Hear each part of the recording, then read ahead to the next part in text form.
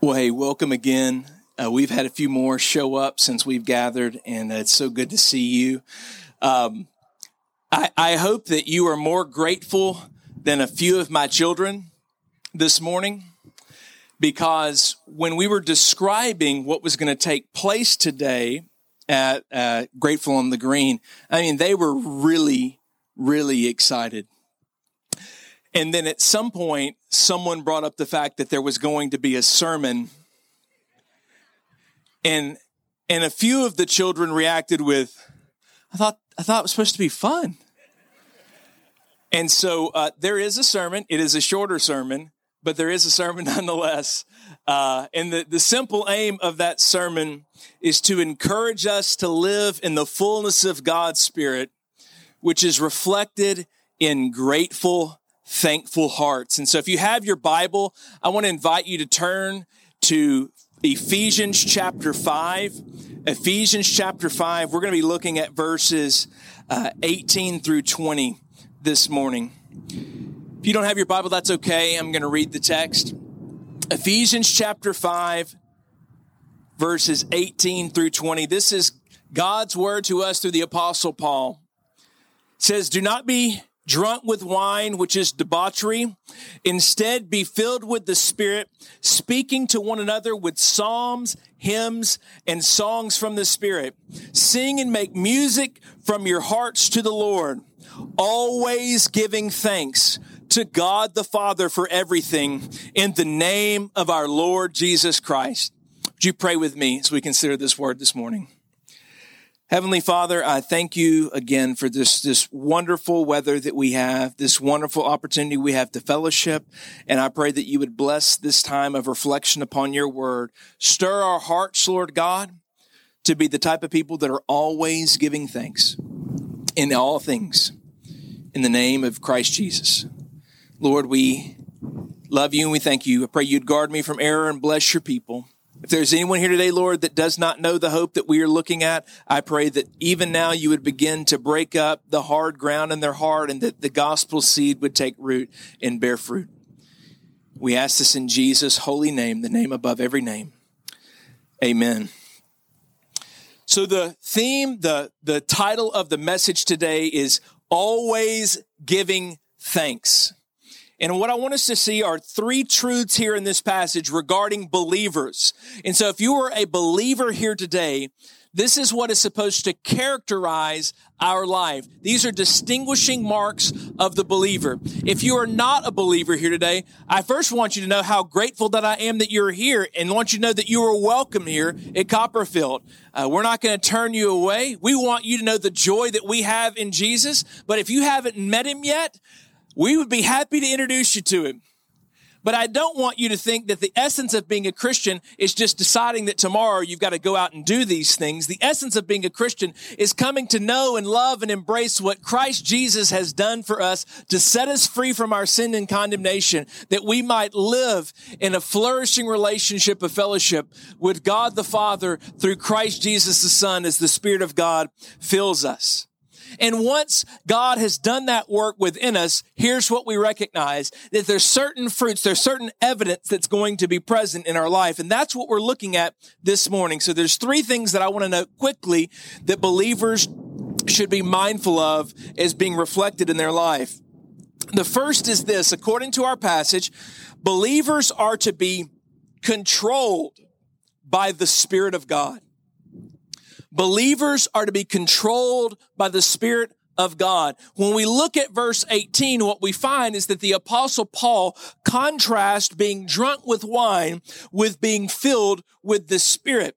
And the point here is that believers should only be controlled by the Spirit of God. They should not be enslaved to anything. They should not be intoxicated with drink or food or hobbies or wealth or politics or anything else in this world that would so control them that it would change and direct their behavior. We should be governed by the Spirit of God, who, according to Ephesians 1, has sealed us for the day of redemption in Christ Jesus. So as believers, your ultimate allegiance above all else is to God as the Spirit of God controls you. Believers are to be controlled by the Spirit of God, enslaved by nothing, which leads to a freedom that allows us to do the second thing that we find in this passage. Believers are to be blessing others. Believers are to be blessing others. If you see in verse 19, if you have your Bible open still, it says, speaking to one another with psalms, hymns, and songs from the Spirit, sing and make music from your heart to the Lord. There is an outward orientation to our heart in the way that we think about others. Believers are to be blessing others. As we are controlled by the Spirit, we naturally move from being inwardly focused to being outwardly focused. We become self-forgetful, as Tim Keller would put it, meaning that we do not put more focus on ourselves, but more of a focus on blessing others, seeing them grow in their faith and maturity and love for Christ. Now, it's interesting. In particular, the Apostle Paul notes a particular type of behavior that takes place here in this passage. Paul notes that believers, when they are gathering in the church of Jesus Christ, people are actually supposed to sing to one another. Now, that's interesting, right? Oftentimes, we think about singing as an expression of our vertical relationship only to God, which is true, okay? I'm not suggesting that you should sing with a side eye to your neighbor to make sure they hear you in perfect harmony, or that you sing constantly worried if they're laughing at you. However, while there is a vertical focus to our worship, there is also a didactic or an instructional focus to our singing, where we're singing in such a way that the people next to us hear and are comforted by the message that we are, in fact, singing. So I want you to just take a second, okay? And this is what's kind of nice about being out here, is you can see each other. And I want you just for a second, just look around. Quit looking at me and look at the people around you. Now, I'm not fixing to ask you to do anything weird, okay? You know, some churches are like, hey, now look at your neighbor and say that. I'm not doing that, okay? Just take a long, hard look them in the eyes. I'll give you a second to do that. Okay, for the most part, you've done that. You've looked at somebody. You've made eye contact with them. You know that you are here with other people and that we are worshiping not as individuals that are just in isolation. We are worshiping as parts of a body, and the people around you are part of that body. And for many of us, we don't know all the particulars of what's going on in their life. We don't know the pain that they're feeling, the sorrow they're feeling, the struggle that they are feeling, the suffering, the anxiety, the fear that they are carrying with them on a day-to-day basis. But when we gather as the church of Jesus Christ, we must know that we have been filled by the Spirit of God to bless those that are part of the body of Christ. We've been called to encourage and strengthen one another with the truths of God's word through songs, hymns, and spiritual songs, through words of encouragement spoken in person, over the phone, and in constant prayer. God has placed you in the lives of each other. Let me put it that way. God has placed us in each other's lives to be a blessing. And let me just say this. I believe that he's especially placed us in each other's lives for this season of life. One of the hardest things about the lockdown has been being separated from people and being made acutely aware of how desperately we need others. We are not islands to ourselves. We will not flourish if we divorce ourselves from community. We were made to be in fellowship with one another so that I might see or hear. And while we're singing, so a minute ago, while we're singing, Lord, I need you, I see some hands raised. I see some heads bowed. I see some tears being wiped away because I know that those truths are ministering to them. And while I have to admit, I'm having a good morning, there's going to be an afternoon when I need to remember that my sister and my brother that was struggling knew that they needed the Lord and that the Lord was with them, and that I will gain strength and perspective and testimony from their own strength in the Lord. I need them as I see them needing the Lord. God in Christ is called believers to not only be controlled by the Spirit, but to be a blessing to others in the body of Christ. I don't know what you are going through. I just know that you need others and others need you. And that takes place as God has put it in the context of the Church of Jesus Christ, which leads us to the final point I would make from this passage. Is that believers are to be controlled by the Spirit, blessing others. And then third, believers are to be giving thanks to God. Verse 20. Always giving thanks to God the Father for everything in the name of our Lord Jesus Christ. Finally, we see in this passage that the believer is to give thanks to God always. It's quite a statement, right? Always giving thanks. Really? Always? For everything, Paul? Yes, in every situation, under every circumstance, God is worthy of praise and thanksgiving. Even in our suffering, our pain, our toil, our fear, our illness, our struggle, our anxiety, God is worthy of our thanksgiving. Not because we enjoy those things or because those things are inherently good, but because we have hope in the midst of those situations through Jesus Christ.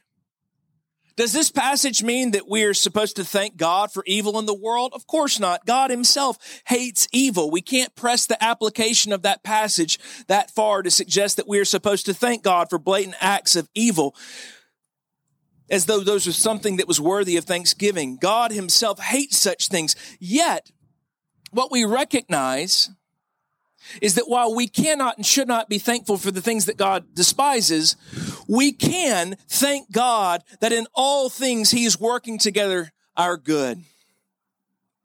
And that there are things that we can thank him for in the name of the Lord Jesus Christ, which means even if I do not like my situation, there is a circumstance that I don't particularly care for, God is still worthy of my thanksgiving. You go, how is that possible? How could there ever be such a truth about who God is that would allow me to thank him in the midst of my storm, in the midst of my circumstance, in the midst of my situation? How could I possibly offer thanks and praise in the midst of this great evil, this great pain?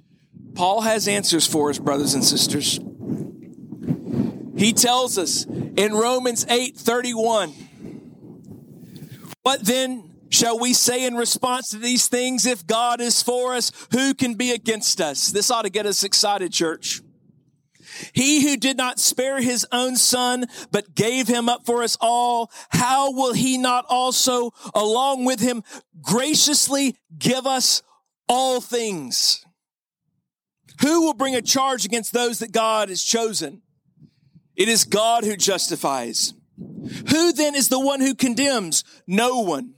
Christ Jesus, who died, more than that, who was raised to life, is at the right hand of God, and he is interceding for us. Do you recognize that in this very moment right now, there is one seated at the hand of the Father, and he is praying for you by name?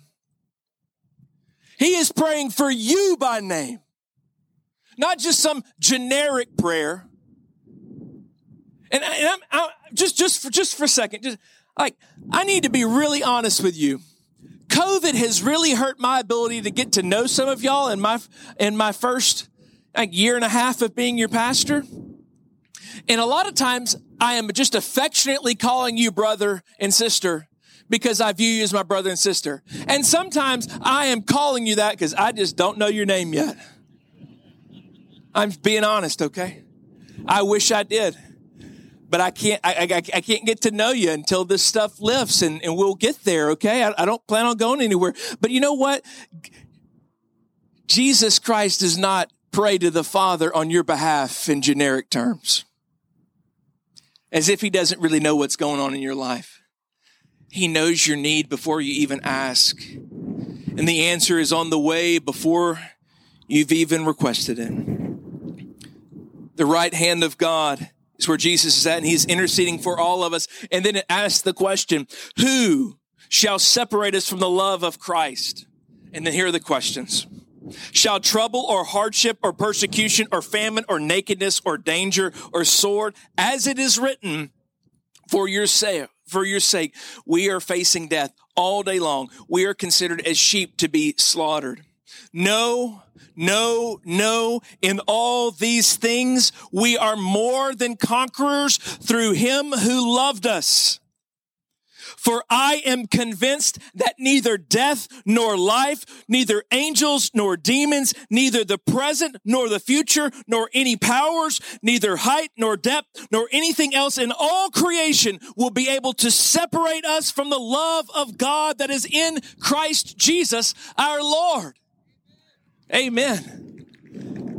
And if that's the case, if the reality is that the circumstances, the evil that I encounter, if those things are truly bad, and I don't thank God for the evil, yet I find myself in the crosshairs of evil. I find myself in the circumstances and the pain and the sorrow that evil has brought into this world. And I ask myself, will this evil, will this pain, will this sorrow, will this separate me from the love of God in Christ Jesus? The answer is always a resounding no. No, there's nothing that can separate me from the love of God in Christ Jesus. So how do I give thanksgiving? How do I praise him in the midst of the storm? There's not a storm that I'll ever encounter in this life that can separate me from the goodness of my Savior. There is literally nothing that can happen to me that should make me doubt that he loves me. Always giving thanks in the name of our Lord Jesus Christ. Always giving thanks for him who loved us and laid his life down for us. We are more than conquerors through Christ. It is Christ that empowers us to be able to give thanks in all things. Christ does not make us say that evil thing is a good thing, but rather that evil thing cannot conquer me because Christ Jesus has conquered it. This thanksgiving is a mark of the Spirit's work in our lives. So I ask, does it characterize your life? Does thanksgiving and gratitude flow? Or does grumbling and complaint? Is there a place for grumbling and complaint rightly understood in the context of lament? There is. But that's not what Paul has in mind here. Paul has in mind that grumbling and complaint that questions the very goodness of God because it has forgotten the truth that nothing can separate us from the love of God in Christ Jesus. Am I known as a thankful person, a person full of gratitude? Or do people kind of run away when they see me walk up because they know that I've got a complaint? And I've just got something to complain and grumble about, as if somehow the bones of Jesus had been found last week. Had they found the bones of Jesus? Did they find the bones of Jesus last week? They didn't. I'll save you the embarrassment of raising your hand on that one. They did not find the bones because the bones aren't there. Those bones are still clothed in flesh and life and immortality at the right hand of the Father. Coming back soon for us, giving us hope in the circumstance now. Therefore, we can give thanks. Always in every circumstance, we can give thanks. Because we know that our hope is not in the things of this world that are shifting, but in the Savior who is coming. You wouldn't mind bowing your head. Just want to ask, has this Spirit of God made this change in you? Are you ready to move from this life of complaint and grumbling and ingratitude to one of joyful gratitude and thanksgiving because you've seen what God has done in Christ? For those of you that are believers, this is a call to see again what God has done in Christ. And have your heart full of thankfulness. For those of you that may be here that don't know Christ yet, but long to know that type of hope, that Romans 8:31-39 hope, that hope that says, I want to know that I can't be separated from the love of God no matter what I face. Maybe that's you today. With our heads bowed and our eyes closed, I just want to invite you to pray and call upon the name of the Lord. You don't have to come up here. In fact, in the handout that you find, you will find details on how you can text us to let us know that you've prayed and that you need prayer and that you would like for us to follow up with you. But just right where you're at, I want to lead you to call upon the name of the Lord if you've never seen your need for the Savior until today. Simply pray, Father, I know that you are holy and that you are good. And I also recognize that I am a sinner, that I have sinned with a heart of grumbling, a heart of complaint. I have rebelled against your goodness. I have turned my eyes away from your many blessings in my life. Or I have believed the lie that you can't redeem my situation. Father, I ask that you would forgive me. And I know your forgiveness is costly because it cost the Son of God, Jesus Christ, coming and taking my place. So God, while I know you're holy and I'm a sinner, I'm asking that you would forgive me and have mercy upon me because of Jesus. Forgive me and save me. I believe that Jesus was and is the Savior of the world, and he is Lord over all. I believe that he lived and that he died and that he was buried and that he rose again on the third day and that he's coming again. I believe this. Save me, have mercy upon me. I am a sinner.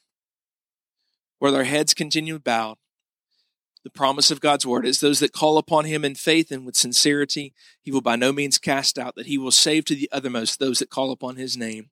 If you have called upon his name, I want to encourage you to text us here. In fact, while we're able to hang out, you're welcome to grab me or one of the other staff members here at Copperfield. We would be happy to pray with you and talk to you more. But if you want to pray or have someone pray with you, you can text the word pray, the number that you find in your bulletin handout, and we'd be happy to follow up with you and pray for you. As you reflect on the message this week, feel free to reach out to our staff by emailing care@copperfieldchurch.com. We would love to hear from you and pray for you. Also, don't forget to subscribe to this podcast and our other podcast, Equipped for Good. Thanks for listening.